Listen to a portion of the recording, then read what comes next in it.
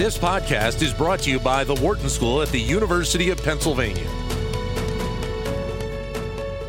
And it's a pleasure to have joining us right at the top of the show, the current administrator of the SBA, Isabel Guzman, who we find out is a Wharton School graduate. Isabel, thank you very much for your time, and great to have you back kind of in the Wharton community for a little while.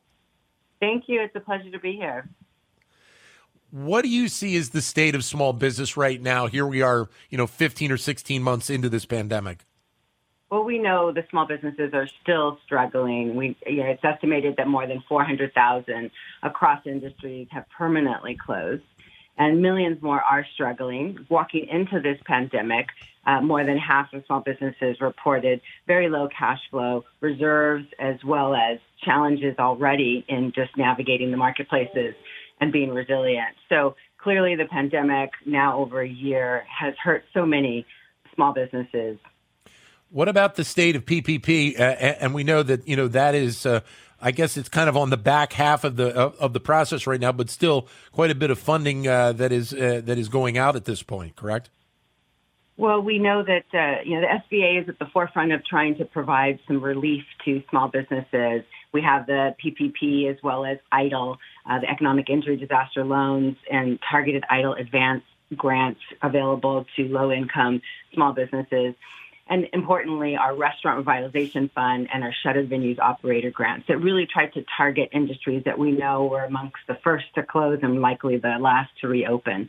So we've been working hard to get these programs out as soon as possible to help these businesses, as we know that every month counts, every rent check due counts. And so we've successfully launched both programs on the industry-specific, and of course PPP and EIDL remain open. We have the PPP program available through community financial institutions, so businesses can still get those forgivable loans. And on those grant side, those specialized programs, we continue to take applications, but they've been wildly popular, of course, and so we encourage businesses to apply ASAP.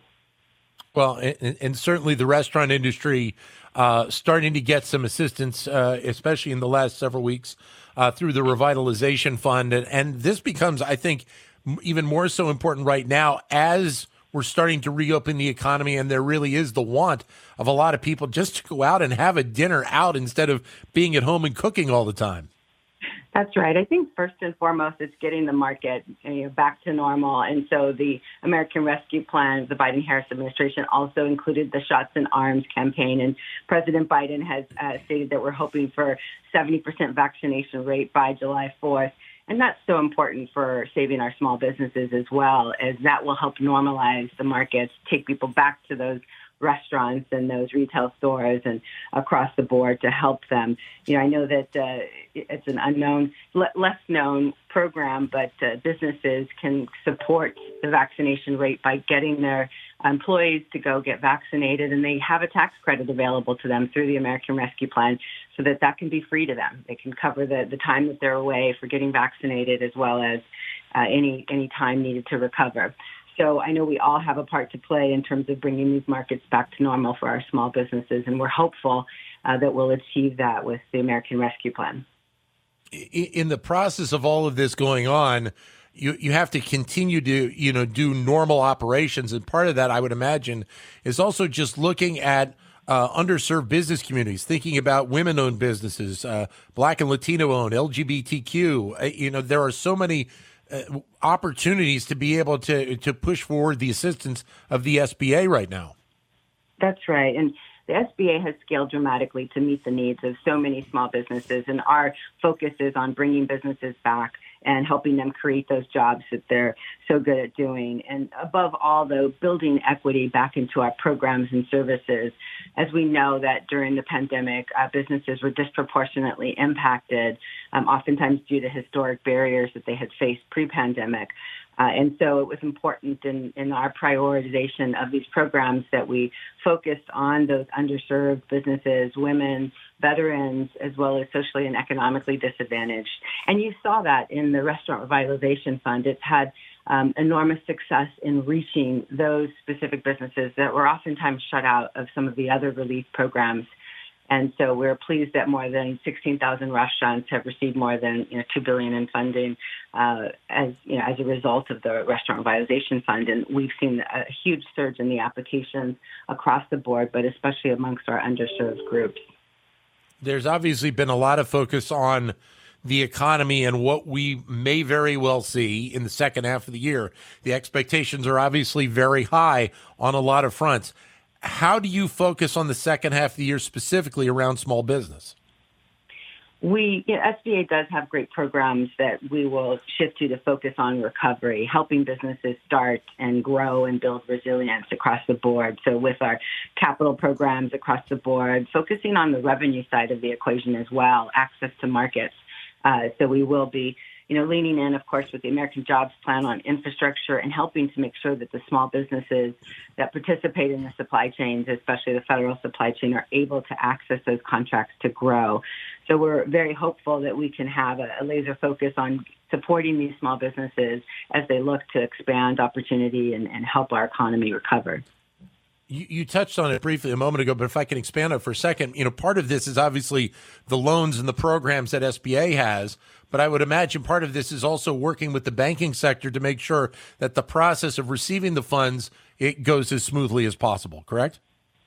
Correct. And the public-private partnership that the SBA deploys to reach small businesses is such a success. And I think that, with PPP, we've expanded the number of lenders dramatically. It's always, over 1,000, and now it's grown to over 5,000 as a result of PPP. So we are going to be working hard to retain those relationships and make sure that businesses have multiple entry points, because above all, I want the SBA to be as entrepreneurial as the businesses we serve and be customer focused. And with that, meet businesses where they're at. So clearly those networks of lenders as well as investors that we support through some of our other initiatives are so important to that. It's interesting you brought that up, and if I can, talking about that avenue specifically, thinking longer term, we've talked on this show about how many times businesses have made pivots. You're basically talking about, it sounds like, a little bit of a pivot in terms of the operations of the SBA thinking longer term, understanding how many businesses have been lost, and the fact that this is not just a 6-month or a 12-month window we're talking about to try and bring these businesses back. It may be several years in order to truly get things going and still provide the opportunities longer term that a lot of these potential business owners need. That's right. I mean, SBA itself has shifted dramatically from about a $40 billion portfolio to over $1 trillion. We've had to reassess the marketplace broadly because small businesses have been forever changed. I mean, one of those things is a silver lining, I think, in that they've adopted technology at such high rates. And so if we're going to focus on their rebounds, we really need to look for innovative ways to support them and accelerate as much as possible that rebuild. But yes, across SBA's programs, whether we're leaning into, market access globally, or supply chain opportunities, or just e-commerce and local marketplace strategies as well, we have the resources. We know that small businesses need a team behind them. And so, whether it's our advisors on the ground or our district offices, we want to build better connection points to these small businesses as we know that they need this support. And one of the exciting things about the American Rescue Plan is the Community Navigator pilot program, where SBA is going to make efforts to try to reach out, build bridges and connection points more locally to serve, especially the underserved businesses that we've been talking about, and make sure that they have the resources to rebound. And I'm sure all of this information we've been talking about available to find out more through the SBA website. That's right. SBA.gov has a wealth of information as well as specifics on these programs that I've been referencing, like the Restaurant Revitalization Fund and the Shuttered Venues Operator Grant. So we do encourage businesses to explore, reach out, find your local district office as well as resource partners on the ground to help you during this time. Well, thank you very much for a few moments today, and we look forward to talking to you in your time there as the head of the SBA. Thank you. I look forward to it. Thank you. Isabel Guzman, current administrator of the Small Business Administration. To keep engaged with Wharton Business Daily and other Wharton School shows, visit businessradio.wharton.upenn.edu.